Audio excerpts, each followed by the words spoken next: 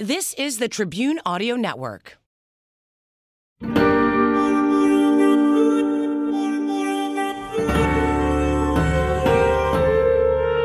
This is the Backstory Podcast. I'm Larry Potash. This is a new feature I'm adding to the podcast, the Backstory Short, an original story that won't appear on the TV show, and this story takes us back to the mid-19th century.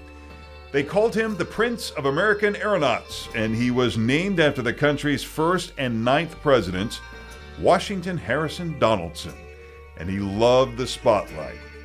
It started as a teenager with magic tricks, acrobatics, even knife throwing, until his mother found out he was throwing knives at his brother.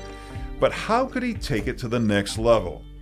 Washington Harrison Donaldson decided to become a daredevil balloonist. He replaced the basket with a trapeze bar. He had a lot of crashes, and newspapers called him the crazy Balloonatic. He made bigger balloons to go higher and planned to fly a balloon 2,600 miles to Europe. They took off from Brooklyn in October of 1873, but it crashed. No one crossed the Atlantic in a balloon until 1978. But Donaldson's crash wasn't a complete failure. He attracted the attention of another glutton for publicity, P.T. Barnum. His plan? Had Donaldson take reporters up in the balloon over the big top in cities across America and drop leaflets announcing the circus was in town.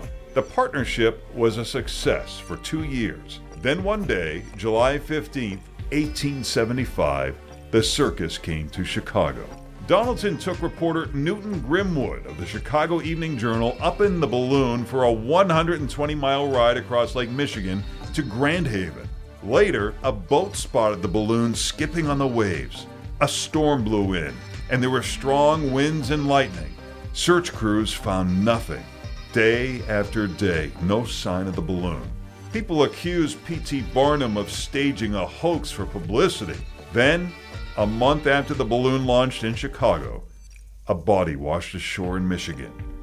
It was Newton Grimwood, the reporter, wearing a life preserver. So what happened to Donaldson and the balloon? No trace has ever been found. I'm Larry Potash. Thanks for listening. You can listen to other stories on the Backstory Podcast wherever you download podcasts.